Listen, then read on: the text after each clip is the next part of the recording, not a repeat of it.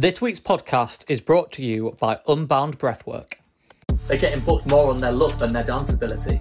As a dancer, you need intense training. Unfortunately, in the casting industry at the minute, it surprises me when I see something that isn't last minute, that isn't rushed. If you're getting ballet maybe a couple of times a week, it's just not good enough, really. I can't help but say, Taylor Swift is easily in the top 10 artists of all time. Welcome to the 9th episode of the 3RINGS podcast. My name's Stuart Bishop and I'm here with my fellow director, Bailey J. Muir. Before we dive into things, subscribe to the video, hit the like button and turn on your notification bell up top, and then you'll know all about it when next week's episode comes out. So this week we'll be discussing topic 1, the decline in dance training. Topic 2, last minute casting. Does it really benefit anyone? And then it's Spotify rap time. We'll be discussing how data can enhance artists' careers. And because of this, Bailey's going to create an argument that Taylor Swift has had one of the best years in history. Okay, first topic of the day is we're talking about the decline in dance training.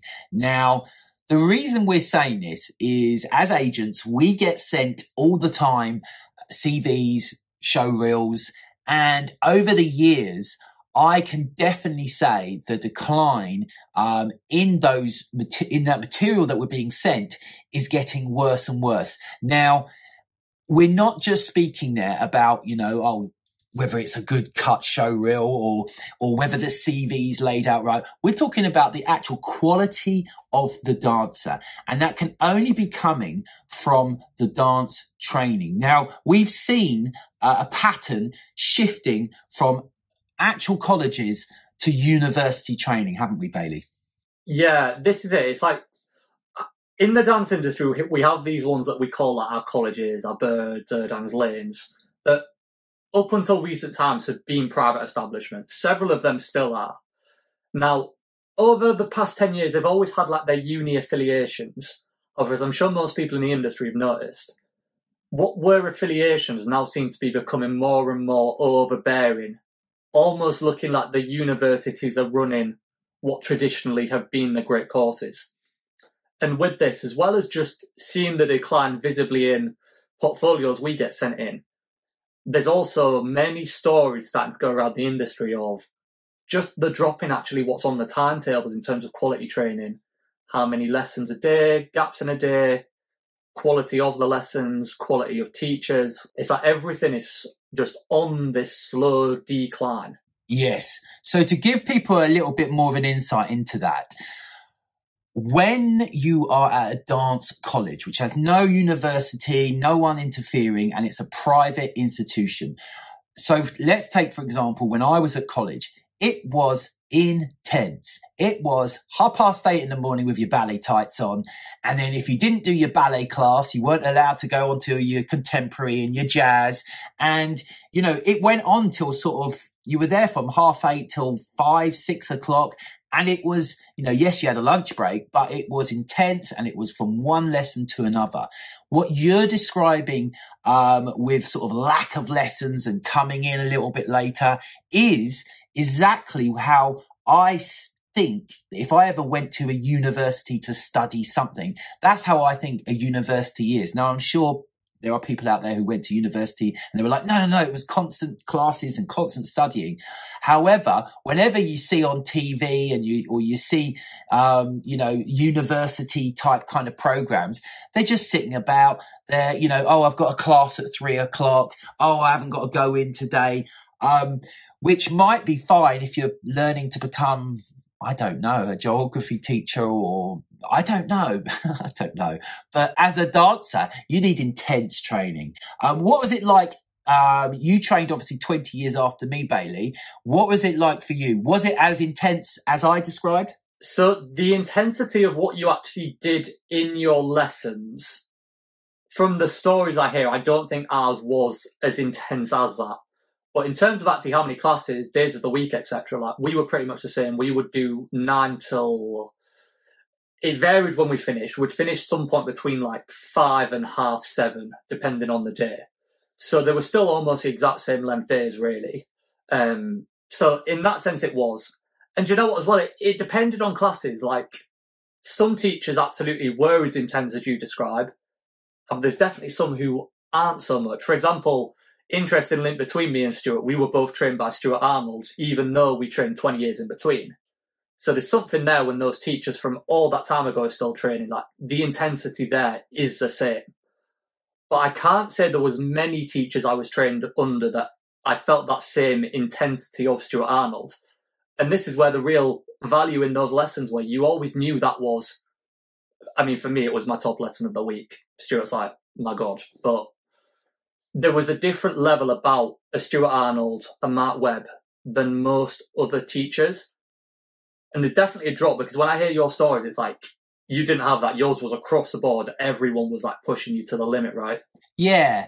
It felt, you know, when I think back to my college training, I just think, God, it was intense. It was hard. I was on a scholarship. So back then, scholarship students were expected to, like, literally, I remember once, you know, we were having to clean the toilets, and, you know, always when people finished the scholarship students would then take over with the cleaning and and putting out the chairs, and they'd be there right until the end of the night sometimes. So, you know, but it doesn't sound too different. It feels like it's just been these last few years where suddenly we're seeing these colleges being taken over by university programs, or they're being based at university. And then we're seeing it. You know, we've had some over the last couple of days. Obviously, we won't name people's names, but we get sent it, and the person will say, yeah, they've just finished, you know, they're graduating from this college course, and they look like first years, you know, or they look like they should be going into their sort of second year. They just look nowhere near a finished product. And it makes me remember that whilst I've been an agent and a choreographer over these last 20 years, the people that I often would work with were the ones who had been to the lanes and the performers and been through those rigorous sort of training. And whenever I came across someone who had perhaps gone to Kingston or Imperial College or you know, loads of different sort of colleges, universities, which had dance programs, the intensity of their training, you could tell definitely wasn't as good, because it's the ballet. You know, really, as a trained dancer, you need every single day your ballet, your contemporary, your jazz. And if you're getting ballet maybe a couple of times a week, it's just not good enough, really. No, it's definitely not. That's got to be in the timetable every single day. Interestingly, this is one of the shifts between me being at college to you being at college. Even though a lot of the changes have even come since I left. Like, I think we did ballet 3 days a week. It weren't every single morning, which, sitting here as an agent, seeing the standards, seeing what you need to actually just be able to maintain your body to last, like, if you do 7 days a row of like an artist tour, your body has to be built to sustain that and not get an injury. That comes from your ballet. That comes from your body actually being built to move. It's not just about how good a dance you are. It's literally the longevity of your career stems from those core lessons that should be 9 a.m. every day. I think that ballet is a real huge, huge difference. Why do you think that would have changed, Stuart? Like, why would they have reduced the ballet? It's got to be, well, I'm going to assume, and I'm going to put my opinion out there, but it's my opinion only. But, you know, it's not fact. We're going to look into this and find that reason, because it could be a financial thing. It could be, you know, the colleges just cannot financially run privately anymore, and they need this extra extra financial sort of packages which a university can bring. When you think like this shift, really, I'd say the first time I heard any story of this, like, oh, I actually only have like 2 lessons on a Wednesday. First time I heard that was like 2021, post-pandemic. That pandemic's going to have had a huge effect on the colleges anyhow. It's very plausible it's a financial thing. But nonetheless, even if that is where their survival is coming from, it's a worrying thing for the industry because it's going down. I mean, if I was to give advice to like a kid thinking right now, should I go to college or not? There's a lot of kids I've seen that are like 17, 18 that are at that age that they should just be going. That I'm like, actually, right now you're good enough to work in the industry. Get yourself to London, start auditioning, do some training at base, at Pineapple, at Manor, or at Playground whilst you're there, and you'll be good. You'll work. You'll have a good career. It's almost becoming like the training maybe isn't even as necessary as it was 5 years ago. Do you know what I mean? I know exactly what you mean. Because it's all very well us going, well, you should be this, you should be that, you should be able to do 7 or 8 pirouettes. But realistically, we're doing them a dissatisfaction, whatever the word is. Dissatisfaction. Disservice. Yeah. Disservice, yes. I'm a little bit under the weather. I have to tell the audience today, I'm a little bit under the weather, so I'm struggling. A disservice. It is a disservice, us saying to someone, no, you should go and do this. Because, you asked me, why do I think it's, starting to decline? And it's, it comes back to this old, do people actually want to be doing ballet every day? Do they want to be being pushed? Have we created a generation of sort of people who just want to be handed on a plate? We've got to that point where I think this is a major factor. Do really people want to be, when they think, right, I want to be a professional dancer, are they actually really realistically thinking what it takes to be a top class professional dancer? And actually, does it really matter anymore? Because the top professional dancers out there now are nowhere near as good as the top. I mean, you look at, if you go back yesteryear, I had an example of someone like Louis Speds. Wow, that is a professional dancer, someone who can, jump, backflip and do all these flips and things like that. Now, obviously, we don't need to be as technical as that anymore, because the technique isn't being sort of performed or being asked to, given to sort of dancers to do. I think there's also a question of like, what does the industry actually need right now from the dancers in a work sense? Because when we say this about like the top commercial dancers, I can at least name you 5, 10 commercial dancers who could do everything Louis Spence did, but you never see any evidence of them doing it because that just doesn't get booked right now. And this is where even like the thing of like, you need to come out of college being able to do 5, 6, 7 pirouettes. Like, I want to say that to everyone, but really it comes from a selfish point as a lover of the art, because is there any evidence of that actually being needed in the work? I don't think there is. In your day coming out, like if you wanted to book a West End contract, like you needed those 5 pirouettes down. Now, like, you're lucky if you see a routine that has 2 pirouettes in it. So it's even down to what's needed. But then there's a balancing act of like, why is the work at that standard? Is that because of the standard of what colleges are putting out into the industry? Or is that just that colleges are training the graduates for what the industry actually wants right now? It's like, I don't know what's what they want and what's a limit on what's possible. I don't know if I'm phrasing that well, but hopefully you know what I mean. Well, it's going to come to a point where the people who are casting, maybe, or the people who are the choreographers never had that experience of getting to that level. So gradually it's all becoming just blurry of just nowhere near what it could be. But while you don't need it, what's the point of people like us trying to push it, I suppose?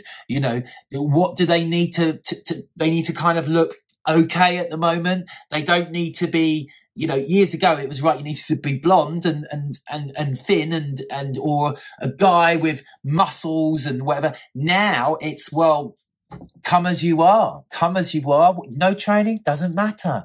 And it's even what's prioritised in the casting process as well. Like, I feel like currently the dancers I put out on jobs, the dancers are more likely to get booked on their image than they are their show reel. Therefore, they're getting booked more on their look than their dance ability. When that's the case, how can we expect the standard of dance to be what it was in the 80s? Because actually, it's like the dance bit is thing that the clients care least about right now. Just going back to the university whole thing, because it's like, I just think of all the, when we get a CV from someone from Lanes, for example, you can see the technique, you can see the definition, well, that's the hope. If you get someone from Kingston University, for example, a lot of people have gone through there, a lot of dancers, and I'm not saying that you can't get to the top from going to these universities, but it's just the gap in technique and the gap in sort of dance knowledge is just huge. And this now is a scary question of like, where is that gap placed right now? Because I'm like, 5 years ago, I could see that real clear gap between Kingston University to dance college. Now, I don't really see a difference, if I'm completely honest. Is it more beneficial, if you think on a financial sort of side, for a dancer to go to a private college, either their parents or them get into huge amounts of debt, or they go to a university where they potentially can get, a student loan and then pay it off only when they actually make any money, if they ever make any money. Maybe that is coming into someone's sort of psyche of a decision. I mean, if I was having to make the decision to go to college and that was my choosing factors, like, I'd be going with the student loan because it gives you a safety net. Do you know what I mean? Especially when you consider these are like 18-year-old kids. They're not people who, I mean, some may, but the majority are not going to be kids that have like huge savings that can fall back on or anything like that. Like, that safety net at that age is a huge deal. You can see why you'd make that choice. So when we were speaking about this, you said about it feels like it's slowly moving into a US model. What did you mean by that? In the US, particularly in the dance sense, there isn't a formal training scene as such. Like, you have Juilliard, but so few of the working US dancers went to Juilliard that I'd argue there isn't really a scene, to be honest. Their training scene is just, let's take LA for a good example.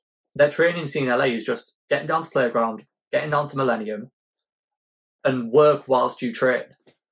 And I feel like the UK is starting to replicate that. And to some people, especially in the UK, because we're so used to having these colleges, this formal training, I feel like that might be scary to some people. But what I would encourage you to look at is actually look at the standard of dancers. The highest tier of dancer in the UK are on par with what I would say like the majority of the LA scene is. So there isn't really a disparity in level. And to be completely honest, when I look at LA, I think the top end of LA are probably a little bit better than the general consensus of the top end of the UK. We certainly have some top in the UK that could hang with the top of LA. But as like a collective group, I think LA is a level above. And it does then pose this question, does that studio training model rather than college training model actually give you something extra, which is what creates a higher standard? I think we're moving there. And I think this all links into everything that's going on with Spotlight at the minute, the way at the end of the last episode I described like the industry is on the edge of a flip. Spotify supports a casting process. Colleges train the kids as for casting process. So it's like Spotlight falls, then casting process flips, then what you have to do in terms of training then also changes. And that may be where the studio model comes from. Because another thing with young kids where like right now I wouldn't recommend going to college is those kids who do get in the room at 17, 18. It's like they've got this extra bit of hunger, this extra bit of youth in them that makes people want to do them more of a favour. Whereas when you all come out of formal training in like July of the year, you're 21 years old, you're one of 10,000 new people in the industry in that month. So by that point, no one wants to do you any favours because you're just part of this mass new influx. No one really cares because there's too many of you to even have individuality in people's eyes. It's just like, whoa, there's a new set of graduates. There's something to be said about the earlier you get in, actually, the more recognisable you are and the more success you can get.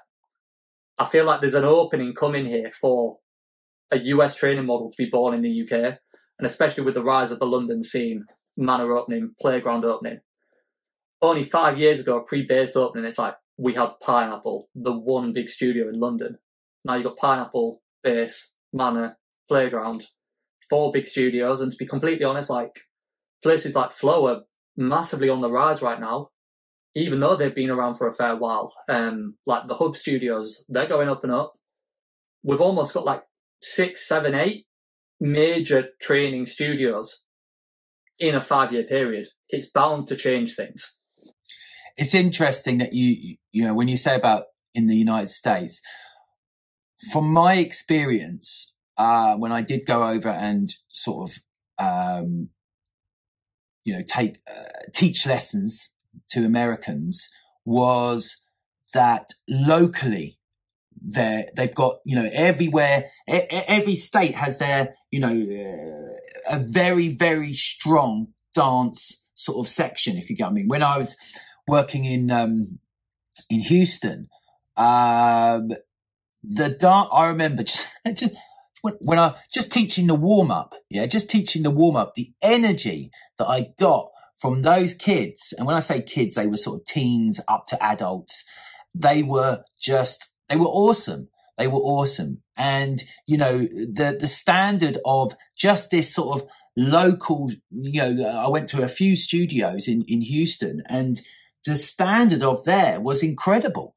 So by the time they get to, you know, going to LA or going to New York, they are of just unbelievable standard. And, you know, the speed of how they picked up choreography was like, you know, it was unbelievable. I was just going to say, have we got that standard locally? Are the kids, you know, you do, there are some, obviously, dance schools where you see these kids and they've got their legs right up here and they're doing, you know, and they've come from more of a disco background. But have we got that strong enough to really create a strong enough sort of level for them to come and then go straight into at the Manor and Playground and places like that? I feel like we actually overlook the standard of localised training we have in the UK. We have these incredible local schools that, because we have this formal college training scene that's normal, these schools are then sending kids out to colleges which actually could go straight into the industry. Just to drop a couple of names, like this one is biased, this is my home school, but I genuinely believe this, like Hatton's up in Scarborough, shout out Julie. She has loads of kids who have gone out straight into the industry and work. Then you've got like the Loft in Coventry. All of their kids are incredible. Nadine Kennedy Wood up north. I can name you so many schools that have that standard to go straight out, but the kids want to go to college instead because it's normal. And it's genuinely not needed. It's like they actually lose 3 years of their career by doing it. They could have had another 3 years of working. And especially dance like short-lived career. We want to keep hold of those 3 years if you're good enough to work in them. Do you know what I mean? And equally, like, what's the point in paying, it's like 27,000 now, I think, 27,000 for 3 years training, and you don't really work in those 3 years? Or you train in the college scene and work at the same time. You train in the London studio scene and work at the same time, and your work is then paying for your training. It becomes much more affordable to actually get to the level you want to be at. I actually think there's something much healthier in the US model, to be honest. I think Bailey is going to need one of your little stats and figures for a future episode of, you know, if you spend, let's say 30 grand, right? Because most places now are 10 grand, the colleges. If you're 30 grand over 3 years, I think what we need to do is to look at, let's take half of that, 15 grand. How many lessons would that actually get you? And it's like, you know, if you are the best in the class at, I don't know, Josh Warmby's, he's going to use you. He's not going to care whether you went to college or university. So, you know, how many classes do these people teach in a week? Let's say, I don't know, let's say 2 or 3 classes. A class is what, a tenner? You know, so that's 30 quid a week maybe on getting in with a top choreographer. You know, and yes, I know that you can't get in with, you know, for example, Ashley Wallen, for example, he doesn't have a class in England, so it's going to be hard for you to get in with him. But most of the, a lot of the choreographers do. And if they don't, they have workshops. And if they don't, it's probably better to be spending your money going out where they're going out and getting in with them. I don't know. We'll need something in the future, I think, to try and to see whether spending 30 grand, what can you get for 30 grand? What I've just pulled from what you're saying now as well is like, there's something to be said about being able to design your own timetable. For example, like me at college wanting to be a commercial dancer, I had Mark Webb, I had Stuart Hayes, I had James Robinson, like, love them all. If they were in London, I'd still have gone and trained with them. However, you do sit at college and you go, yeah, but Wilts have got Josh Warmby, Addicts have got Phil Birchall, Gaz Davis is at Performers. I want them as well. Actually, if it was in London, you can then go, I'm a commercial dancer, I'm going to that one, that one, that one. But I'm not a jazz dancer, so I'm not going to turn up to like Lucy Jane Adcock. It's designing what's going to fit for your career. Then the musical theatre kids that hit hip-hop don't have to go to hip-hop class. They can just keep going to MT classes. It should actually create a better standard. I remember, to go back to Stuart Arnold, it's like his special episode today. Stuart Arnold always used to say to us in class, it's like, trying to train to become a triple threat is the worst thing you can do because you need 3 years in every single genre. And it's given me an echo of that, of if you want to be a commercial dancer, you need 3 years training as a commercial dancer, not 3 years training as a generic all genre dancer. If you want to be a ballet dancer, you go to ballet school. So if we want to be a commercial dancer, why do we not go to commercial school? It's because commercial school don't exist. But in London, you can create commercial school in your own timetable. There's enough classes. It's interesting because I never thought I would be at this point where I'm starting to think, God, is it worth it? Is it worth it paying all that money, going through all that stress? It's not, because it's parents, there's so many people it affects around you when you have to borrow that type of money or you have to get that money, or I've heard parents selling houses to get their kids to college and stuff like that. And if these parents knew the truth of it, if the parents really understood the realistic sort of realism of now, I doubt they would spend their money. They would say, no, you look, go make your timetable and I'll fund that. But it's not, you're not going to spend 30, you're not going to spend 10. I don't know. We'll have to do some figures there. I think in terms of a lesson by lesson, it probably is cheaper. Because I remember when I was at college, like reverse engineering our fees to our timetable, it was like every class on our timetable actually cost like £2.50 or something. So direct value, there's something in the formal college training. But I think it's that transition of work paying for the training than just paying for the training that changes things. And it's like, we have plenty of first years in this country that book Panto. Why can't they book several jobs in the year? And it's like, there's this bad thing in the industry of like, oh, but you shouldn't leave college early. If we were just in a studio training sense, then it's not leaving college early. It's doing the job when you got a job and then it's going back to training again. Then you got a job call, you go, you do that job, you're back to training. And then actually, it builds this ecosystem of consistent training your whole career, constantly topping up, keeping at your optimum. Because again, this is something we always hear. In terms of like the physical state of their bodies being able to endure these grueling tour schedules, etc. The optimal point for a dancer is their first year out of college, because they're just off the back of that intensive. And while some people do consistently go to classes and like big up them, it's not as normal as it should be, especially for people to go there as intensely and routinely as they should. Do you know what I mean? To compare to another industry, when a boxer has a boxing fight, they go into a 12-week camp. When we have a dance job, we don't go into a 12-week preparation period for that job. And you could say that's because we only found out about the job 2 days before it happens. But it's not a good enough excuse. This is why you should be training whenever you're not working. Again, I feel like US scene encourages that. People's preparation for a job is waking up, having a coffee, having a quick stretch and running out, getting to rehearsal. I know if, obviously our audience is building all the time, but I'm not sure how many old school sort of teachers, or college sort of owners will be watching this yet. But, I know there will be a lot of people out there who would disagree with us and say, no, what are you talking about? You need to have college training and it's not good enough. But we're coming from it from an agent's perspective. We are seeing every day CVs and show reels sent to us, which, they're just not good enough. They're not,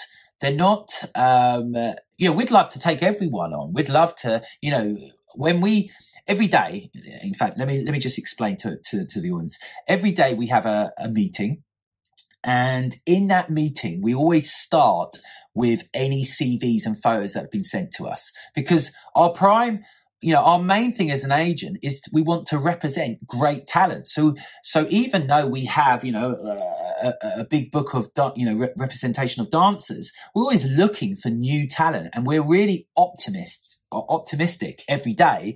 And we give those people, the time. We look through their CV, we look through their show reel. But it's getting more and more disappointing, and to the point where lately I've said this person doesn't look like they're even going into their second year, and they're saying they've graduated. So we're not just making this out of thin air. It's something that we are seeing every single day, it seems, isn't it, Bailey? Oh, for sure. I mean, another comparison with this, there was a few college showcases that I went to last year. I'm not going to name names because I don't want to get into whole damaging reputations on that. But what I will say is the standard I saw on stage, I was like, whoa, like when I was at college, I used to help out with the auditions for like the kids trying to get in for the next year group. I'd say the general standard that I saw in those auditions when I was at college were better than the third year standards that I was seeing on stages last year. And I was like sat there being like, this is like scary. What has happened to the industry? This is where like, there is a thing in us where it's like we never thought we'd sit and have this conversation of like, maybe college training isn't needed. And I think that's because 10 years ago, it was at such a higher standard. You could sell these benefits all day. You could back it up. As hard as I try, I really struggle to find anything right now to back it up. And it's because of the way it slipped. It's not even a hatred for college training. Rather than going on a US model, I would love to see us revert back to the standards of 10 years ago. But it's not the way I see it going. What I'm seeing developing is a London studio scene. It's a hard one. Unless you are receiving CVs and photos every day, you're not going to see the decline.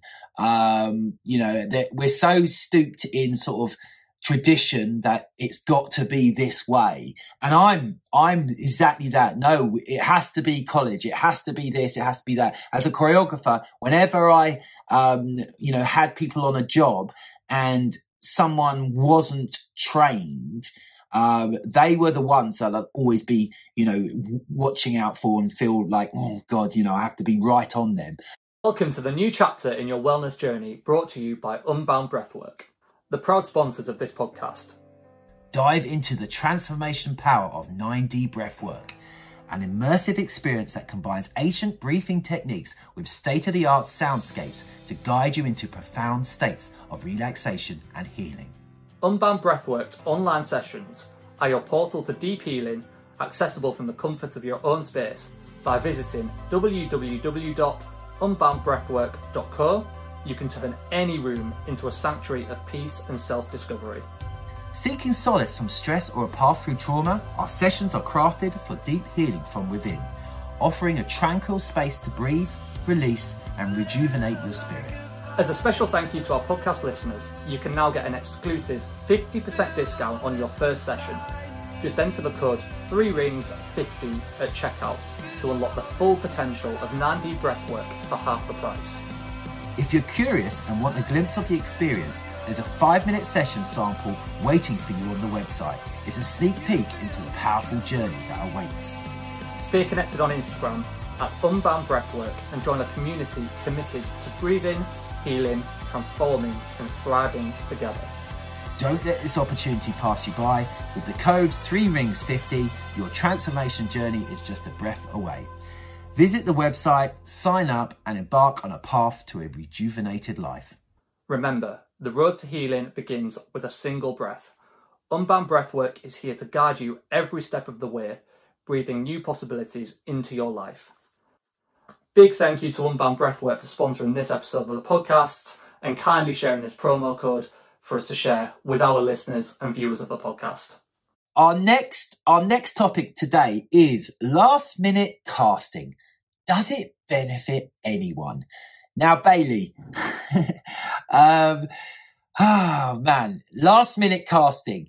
You'd think it should never happen, because why would anyone want to be working in a panic? But why don't you describe why we're talking about this? What is last minute casting? Unfortunately, in the casting industry at the minute, it surprises me when I see something that isn't last minute, that isn't rushed. So it's like this big elephant in the room that needs to be addressed. The amount of times we get jobs sent through to us, whether that's from casting directors, producers, production companies, everything is just crazy last minute, and it just doesn't allow the optimum job to be done on anything at all.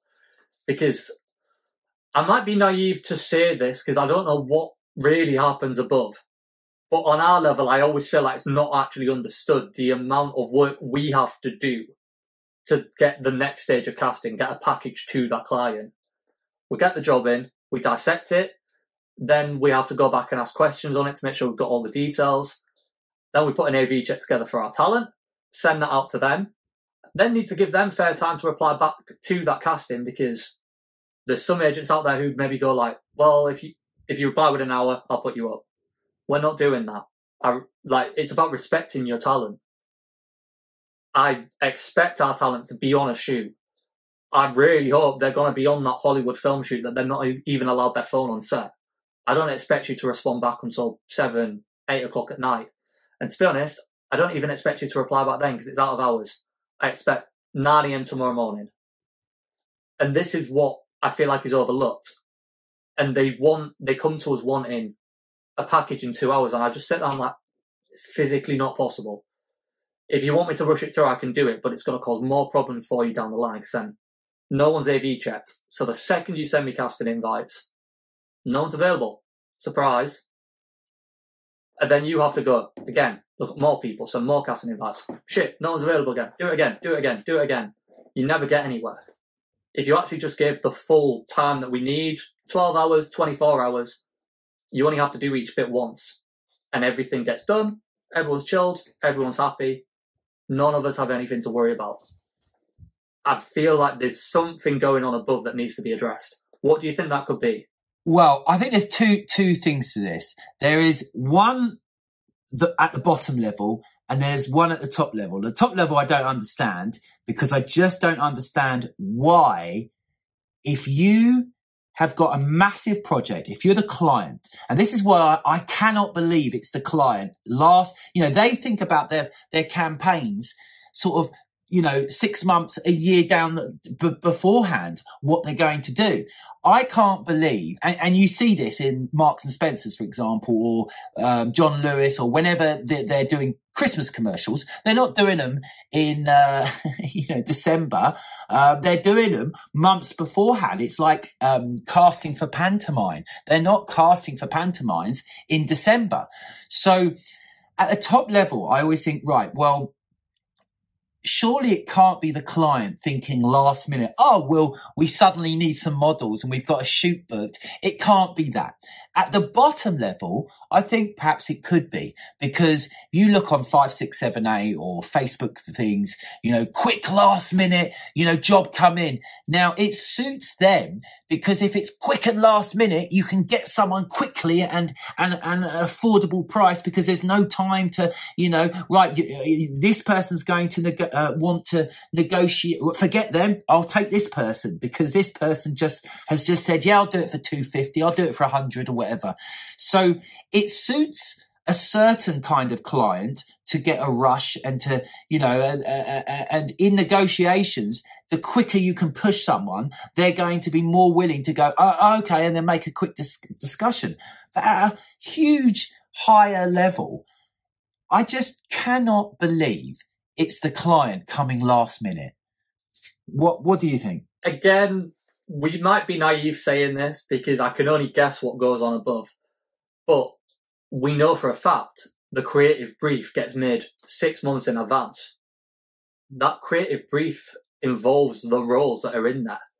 So the only reason I can think of that this is happening is the client brings the actual job to casting at the final minute, at the final stage, unnecessarily. Now, why would they be doing that?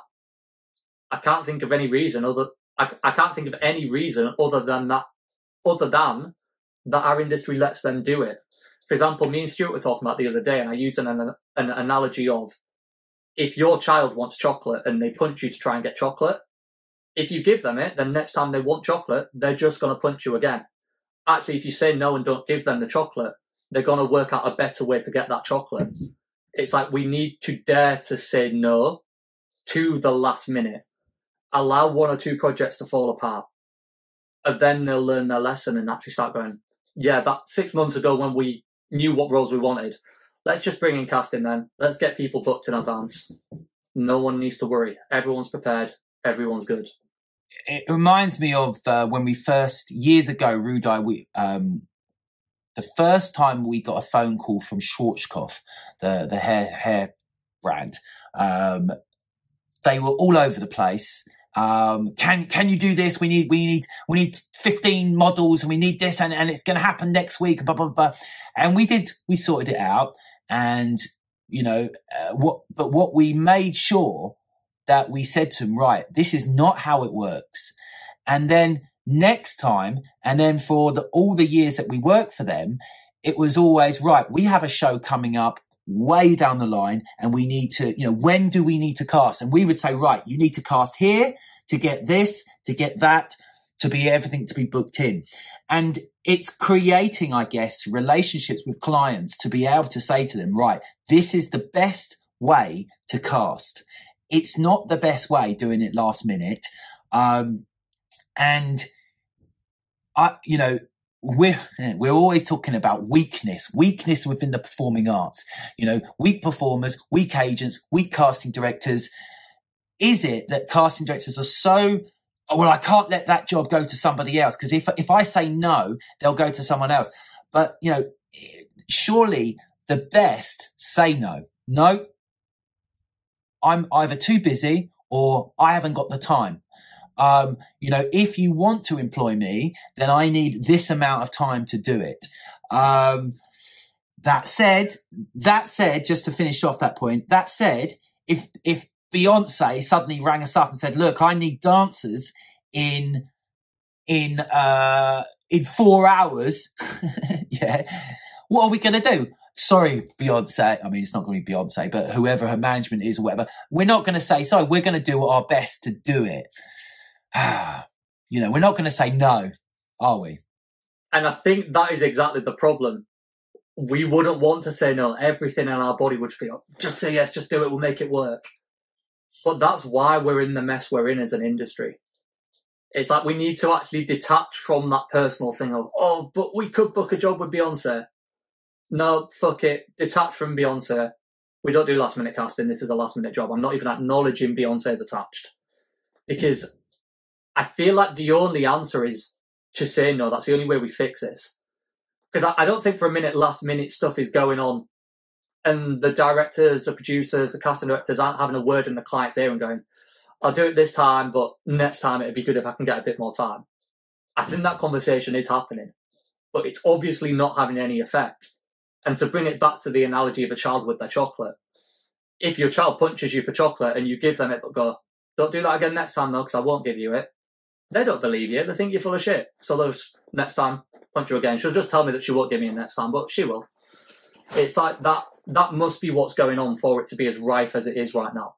So we need to stop trying to play nice and just get concrete, say no, and let things improve. At the end of the day, I feel like every episode I bring it to supply and demand, but it is supply and demand. To enhance the performance, traditionally you can go back 100 years. All the best performances in history that people remember have dancers.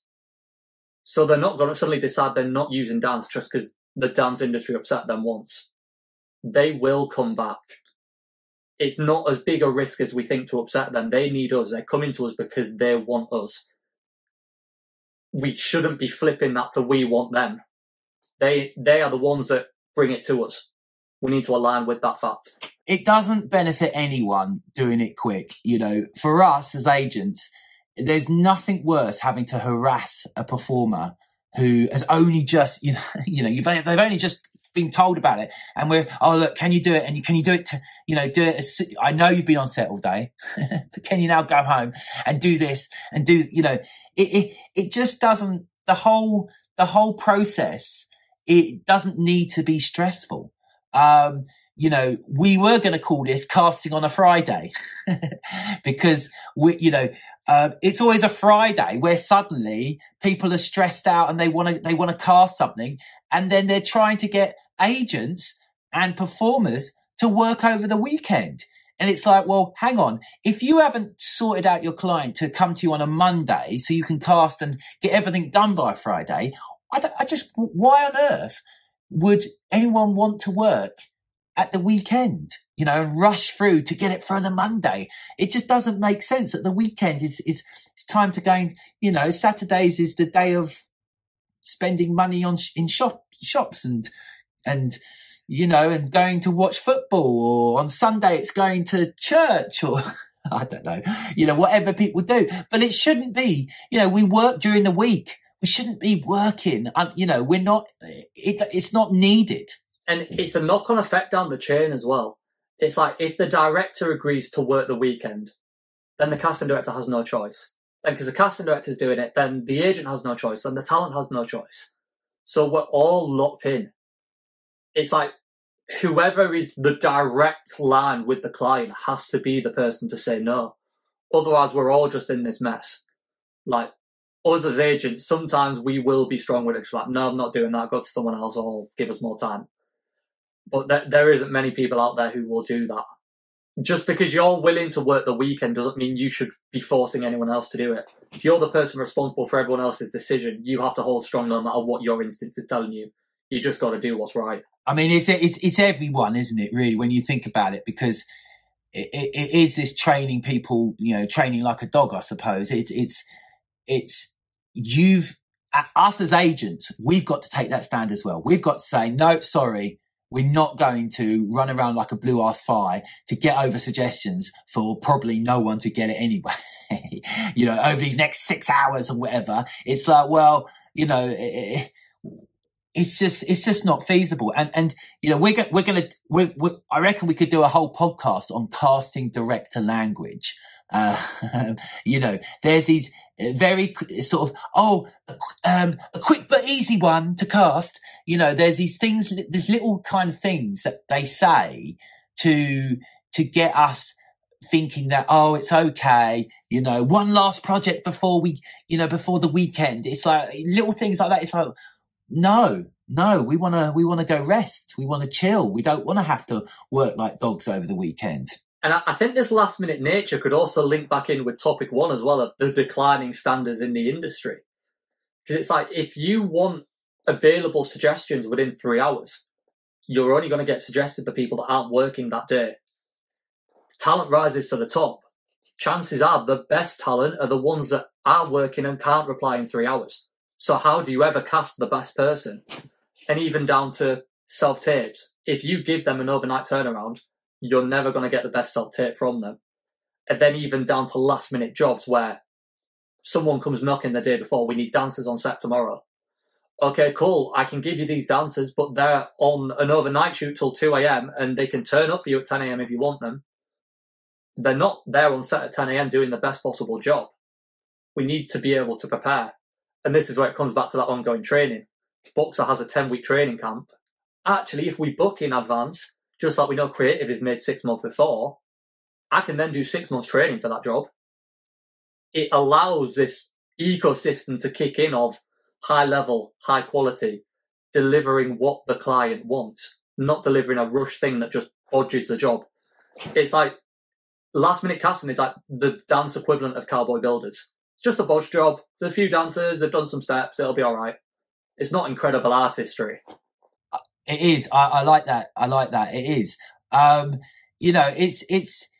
It's just this whole kind of, I can hear anyone listening, if you're from, some organizations. Obviously we wouldn't, if we did get a call, if someone was on a shoot till 2, we probably wouldn't be putting them on the set at 10 a.m. But, see, this is the thing. We wouldn't, but many people do. I've seen and heard of it happening month after month.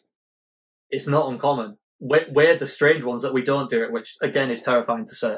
Well, in the past, I've turned down some amazing things in the past because conditions weren't right.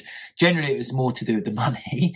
I remember years ago, I could have choreographed for Take That, but the money they were offering for the dancers at the time was just not good enough. And I said no. And then someone else snapped it up, which at the time was annoying. And maybe I should have just said, fuck it, fuck the dancers. But we've got to take a stand. We've got to have some kind of backbone.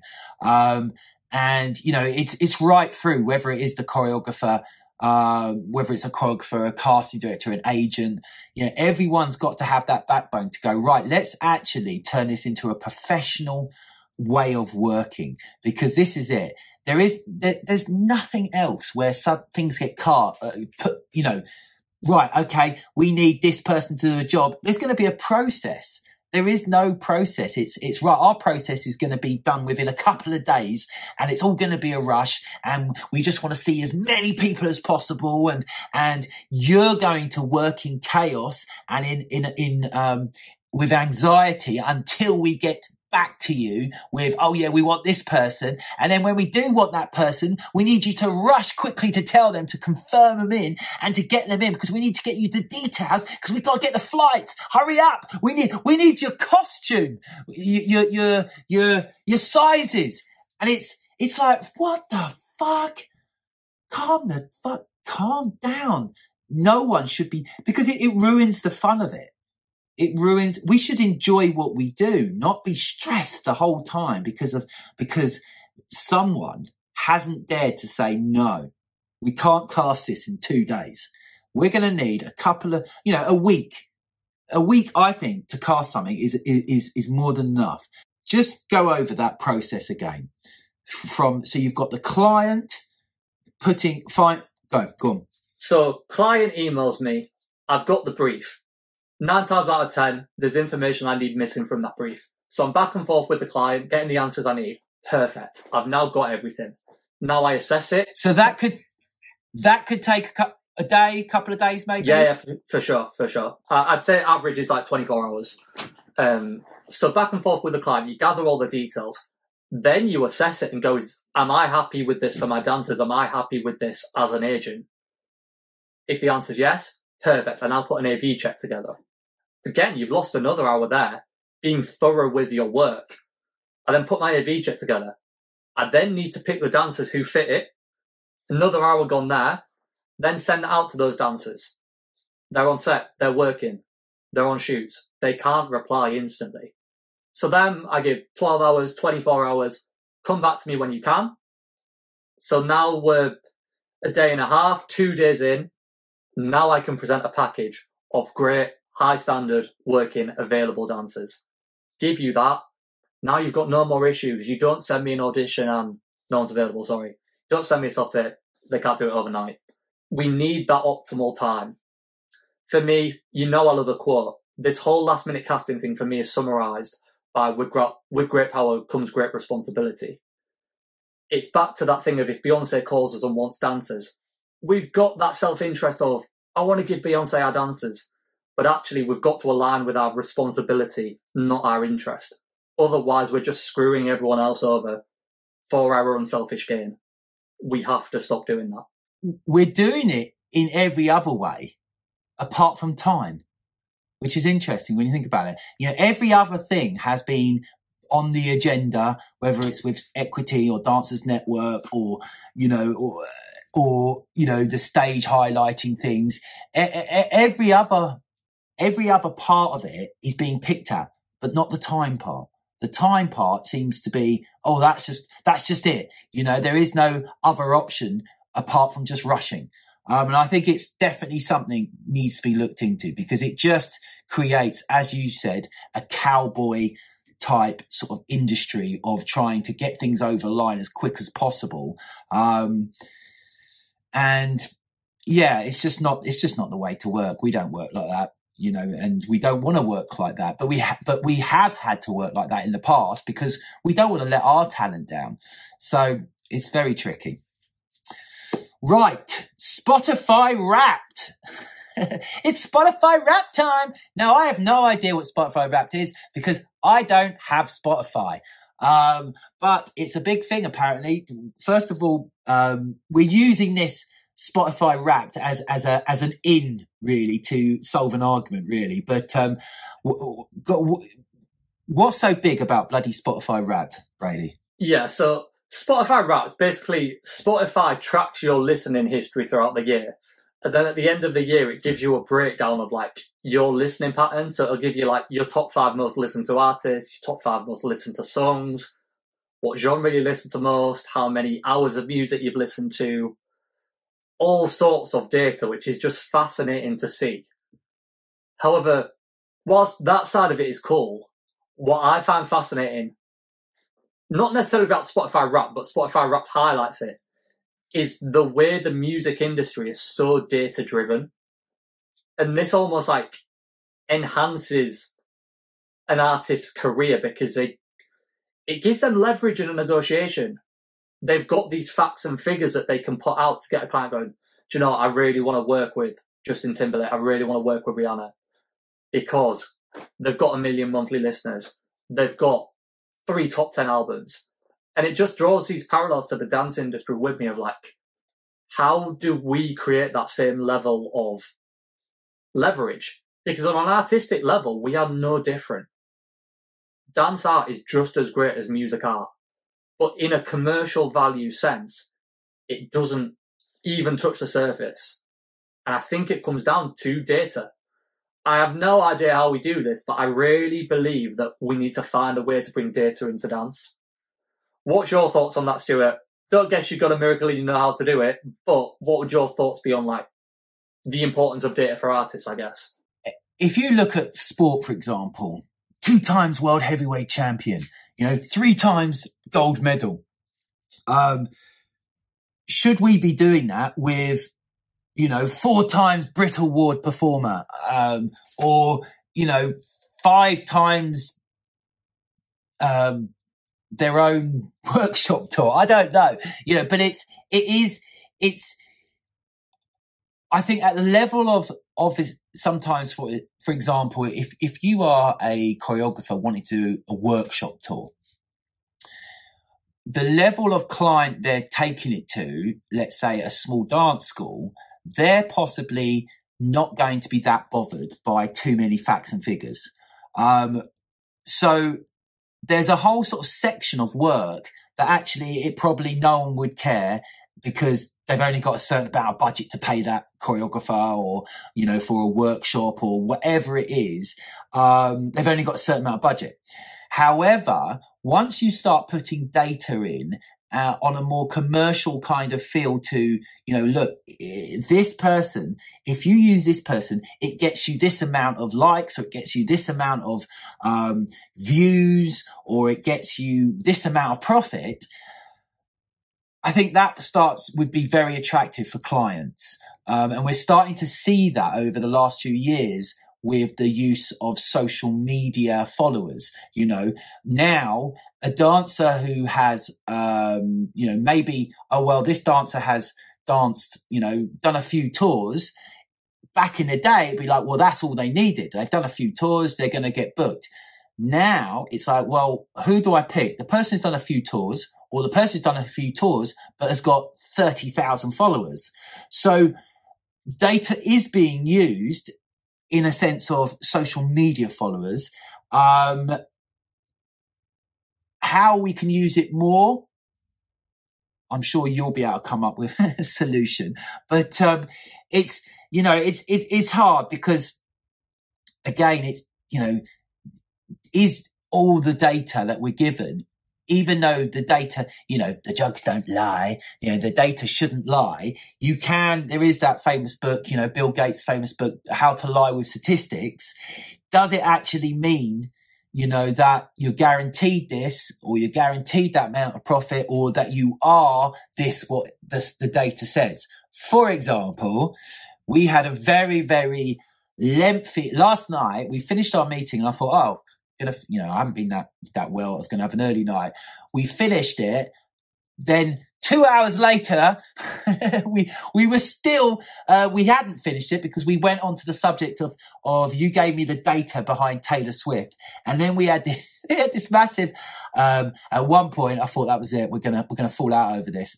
Fall out over Taylor Swift.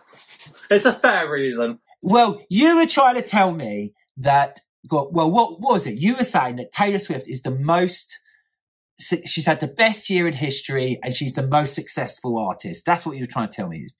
I think definitely one of the best years in music history. I don't know if it would be the best, but I wouldn't be surprised if it was. Obviously, that's very opinion based. But I mean, just when you look at her career, this is really where our dispute stemmed from. Of I can't help but say Taylor Swift is easily in the top 10 artists of all time. Maybe not as iconic as a Michael Jackson or Elvis, but I don't think she's far from it. I think she ranks way, way up there. And it's Stuart just couldn't disagree more. And it's just a really interesting generational divide where for me, I feel like I can understand why you wouldn't, because I expect myself to say the same about Artist X as opposed to Taylor Swift in 20 years.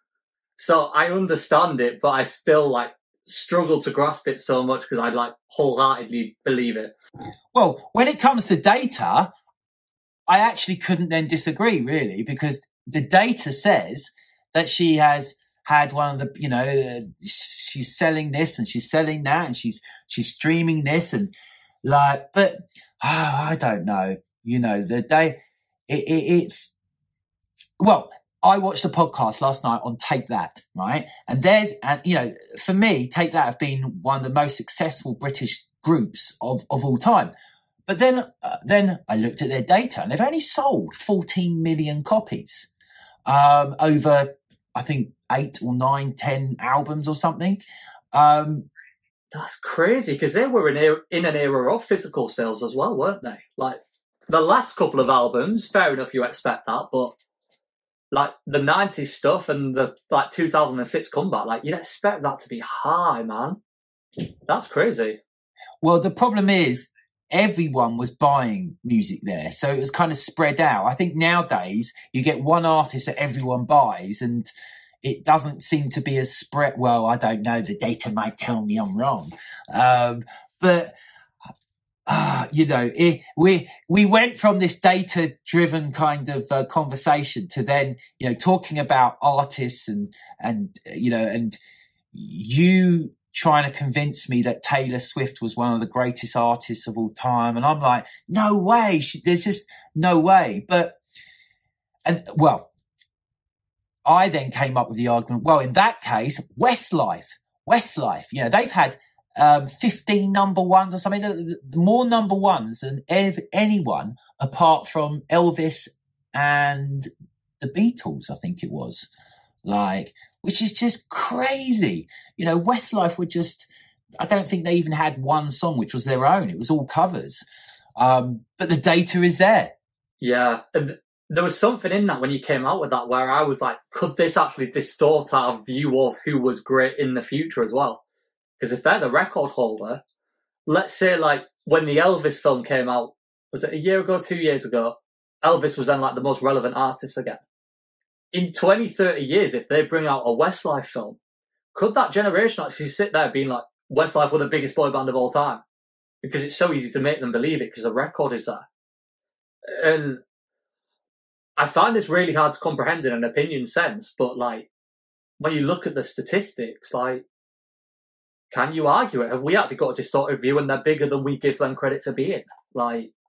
Well, I don't know. I mean, how we got into this initial conversation was that I went to watch The Prodigy. Now, there might be a lot of people watching this who are your age, Bailey, who probably might not even have heard of The Prodigy. And, you know, it was, they did Ali Pali, it was packed, phenomenal. You know, they've had a sold out tour, and now they're on to their European tour. And they've been going for, you know, since the early 90s, since the early 90s. And it made me think then about the groups that have kind of lasted and the ones who've come and gone. For example, One Direction, One Direction at one point was the success they had at that point when they were number one here in the UK. They were number one in the America, all around the world. I mean, they were huge. And it's like Harry Styles is seen as this kind of Mick Jagger type of person, but he hasn't come from a Rolling Stones, but the figures might say opposite. This is where there's a really tough thing as well about like trying to like place current artists alongside the pre-established. One thing that I've been thinking about since we had this conversation yesterday is like the way that artists would fit into each other's eras. For example, like if I pick up the Beatles and drop them in 2023, I don't think the Beatles... They're at number one! Yeah. But like brand new Beatles, like take 60s Beatles and drop them as a band starting out in 2023. I don't think they get success making the same music. Whereas I really believe you can pick Taylor Swift up and drop her in the 1960s. Here we go. And she still does, because I think there's something about the genre, to be honest, because it's the country music side, not the pop stuff that she does. I love that as well, but it's like Evermore, Folklore are the albums that I like really like rave. They're artistic. And I think that you could even pick up and drop in 1800, Guitar Around the Campfire, and everyone would still love it. It's like, I feel like it's like universal music. Whereas Michael Jackson, drop him in today, probably still succeed, but drop him in 1940s, 50s big band, and I think they'd hate him. It's like what actually artistically carries across the board. That's where I say, like, she deserves that status. It's very hard, isn't it? Because when you're living... See, I was saying to you, I think Britney Spears was much bigger than Taylor Swift ever had been. There was a period where she was massive. I remember going at my partner at the time, Charlotte, her granddad coming in and saying, "Have you seen that Britney Spears?" And this was like a 70-year-old guy, and he had seen Britney Spears in her, he liked it because she was in her school costume. "Have you seen that Britney Spears in that school costume?" And everyone, that Baby One More Time was huge. Everyone knew who Britney Spears was. Would an old person know who Taylor Swift is? Now, I do know it's a different time because then we only had 4 channels, and the radio, there was only a few radio channels, and everyone knew what was in the top 10 and, in the top 40. So it is different time, but I don't know. It's very hard for me to look at Taylor Swift and think that she's anywhere close to... I think this like thing with Britney as well, it's like relevancy versus artistry. Like, no doubt Britney at her peak was bigger, but take Hit Me Baby One More Time. Yeah, it's a catchy song, everyone knew it, but break it down artistically. Is that actually good music? Whereas I genuinely believe you can take a Taylor Swift song, break it down, and you go, that is incredible. Same way you can with a Michael Jackson, same way with Elvis.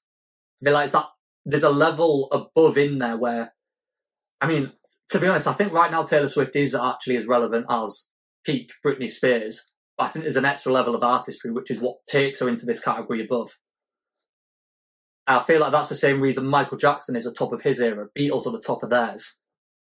It's the artists that really carried the artistry in that era, not just the artists that made huge songs. We can name so many artists from the 60s that we all know the one big song of, but none of us can name anything else now. So you think when people look back at what are we in? What is it? The 20s? Like, I say when people look back at like the 2010s, it's Taylor Swift. See, I would look back. I would say, See, I would say it's like, I don't know, maybe I'm just coming at it from a, like your parents. Finally getting old. Finally getting old. But it feels like since the noughties, there hasn't been anything like there was. That's what it feels like. There wasn't, it feels like music died in the noughties, and we haven't had anything since which has taken on a Michael Jackson, a Beatles, a David Bowie, Rolling Stones kind of feel, but it's because I'm not listening, and I'm sure to you, you always go on about Justin Timberlake. See, I'm biased on the Justin Timberlake end. Like, I love Timberlake, but I can't even consciously put him in that picture. It's just I love it. I feel like I was going to say, I think he had a moment, when he had that Justified. Is it Justified when he came out with Like I Love You? Yeah, debut album, yeah. Yeah. At that point, that was something special. That was a moment in time. That, to me, as a dancer and choreographer. See, this is the thing. Does it, is Taylor Swift, because we now have the ability to, right, okay, for your genre, you've got this radio station, you've got this this channel, and you've got this. Because we've got it all split, are we ever going to get an artist that was as big as Michael Jackson or as big as the Beatles? Are we ever going to, because now, if you don't like Taylor Swift, you can go throughout your whole life and not see it. I don't see Taylor Swift, apart from when you pipe up about her. But there'll be a whole level of people, whether it's kids, teenagers, Bailey J. Mears, who are loving her and seeing her, and that is part of their lives. So is it that we just now all have our own little avenues and we don't have to get into a fad or a moment in time? But I don't know if that hasn't always been the case. Because it's like, you're in that Michael Jackson one because you were in the Michael Jackson fad. Like, that's your era. So you're going to carry that artist. And I feel like that's when my era carried Taylor Swift. Your genre's not meant to do that because you're Michael Jackson. Funnily enough, I'm just seeing a notification of one of our well-trained clients. He's trying to ring me, but I know this person who we've got trained knows our timelines, so it'll be fine. I'll talk to him afterwards. But yeah, I feel like this was the start of our wrangling, which we're not because we're gonna have to finish in a minute. But it's like everyone had an opinion on Michael Jackson because he was everywhere. If I went outside, I don't think I would struggle to find an opinion on Taylor Swift if I just went outside. Where if I went outside now, 30 years ago, and said the word Michael Jackson, anyone in the world, I think, would have had an opinion. And I really think it was because of the fact that you turned the TV on, he was on every channel. You turned on the radio, he was on the radio. Where now I turn the radio on and I'm turning it on to my specific channel that I want to listen to my specific artist. But then does the fact that that's changed dictate that the artist can't be as good? Because I feel like because it's changed, in 20 years' time, if you go out in the street, you're going to have more people with an opinion on Taylor Swift still than you will on Michael Jackson. And where I say this is like, we can't name the artist who was big in 1910. But I bet the people in Frank Sinatra's age looked at that artist as their Frank Sinatra. It's like there's an era gets left behind every time. At some point, Michael Jackson will get left behind, but Taylor Swift will still be just about clinging on relevant. Then at some point, she'll get left behind and people are talking about people who we'll never even hear of. You see, yeah, but you say that Frank Sinatra has stayed, and there would have been loads of Taylor Swifts around Frank Sinatra period, but Frank Sinatra stayed. Michael Jackson has stayed, and there was loads of artists around his era. I don't think Taylor Swift, I don't think Taylor Swift is that artist that is going to stay. I don't think there are any artists nowadays that will stay. See, I think that's really silly to say, because the generation are always going to carry their artist.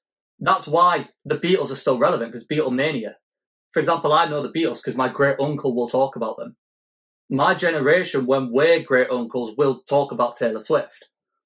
So I can't conceive that it doesn't carry the same weight. It's like Frank Sinatra is the oldest one still relevant now, because he's the oldest one who still has people alive who were his era. When they go in 10 years, Frank will fade into the distance. And then Beatles will be the oldest one. 30 years, and they've faded as well. 50 years, Michael fades. 80 years, Taylor starts to fade. How dare you say Michael will fade? But I mean, even then, can you genuinely say that Michael Jackson is as big right now as he was when he was active in like 80s, 90s? No, I can't. No, I can't. Well, hang on. Let's have a look. How many artists have got a Broadway show on and a Cirque du Soleil show? Let's have a look. Let's look at the data. Taylor Swift, 0. Michael Jackson, 2. Actually, there's 3 shows, isn't there? I think there's 2. There's 2 shows knocking about. Well, there's definitely a Broadway and there's definitely a Cirque du Soleil. Yeah, there's 2 Broadway. 2 Broadway. Are they going to have musicals in the future of Taylor Swift's music? Yeah, I would absolutely say so. Oh dear. Right. Well, listen, we need to get your comments down below, please. You know, am I crazy? Should we be going by the data that says that Taylor Swift is one of the biggest artists ever, basically? One extra thing. If we were in a data-driven industry in the 80s, do you genuinely believe that Michael Jackson would have significantly higher numbers than Taylor Swift does right now? Yes. Really? Hang on. Say that question again. Do you believe that if there was a data-driven industry in the same... Let's pick Spotify up and put it in 1980. How dissimilar are Michael Jackson's numbers then, if streaming was possible, to Taylor Swift right now? I don't think there's a noticeable difference, maybe a few million. What do you think?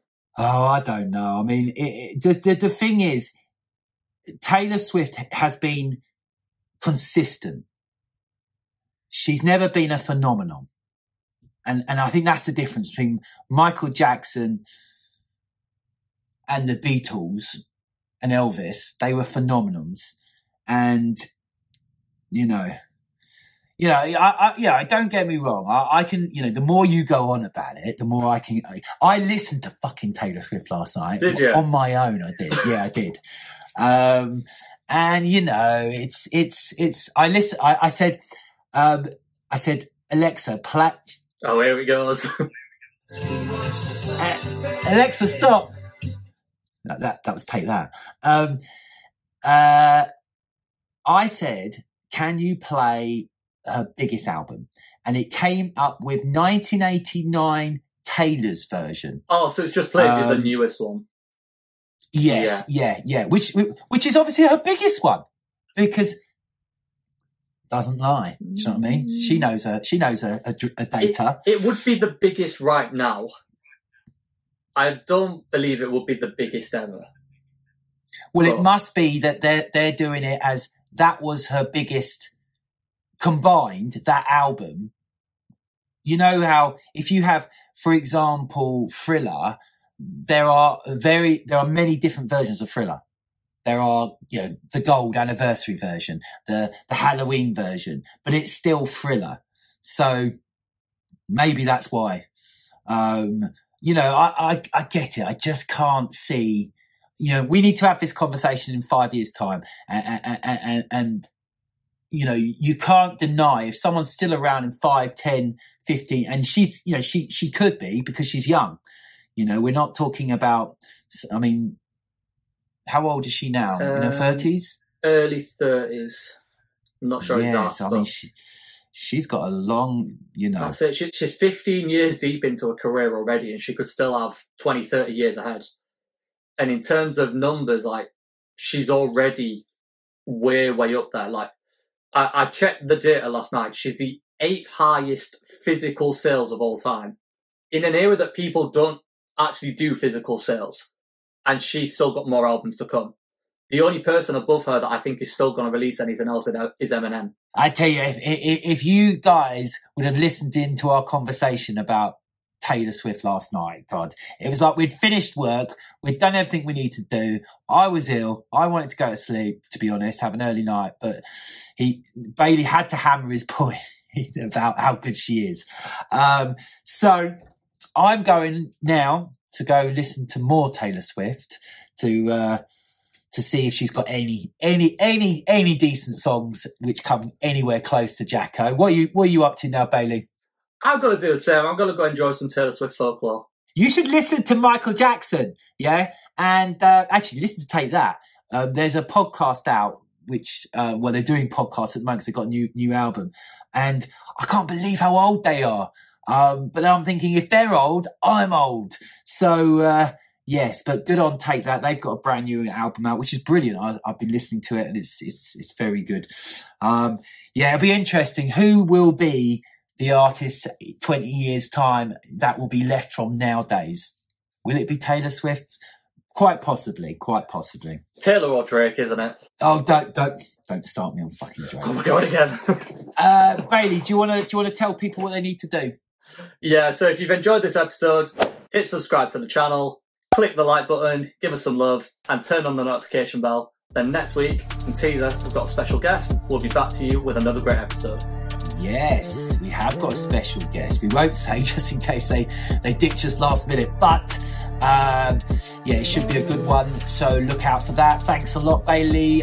We actually have a meeting in a minute, so I'll see you on the other side. See you then, man. See everyone next week.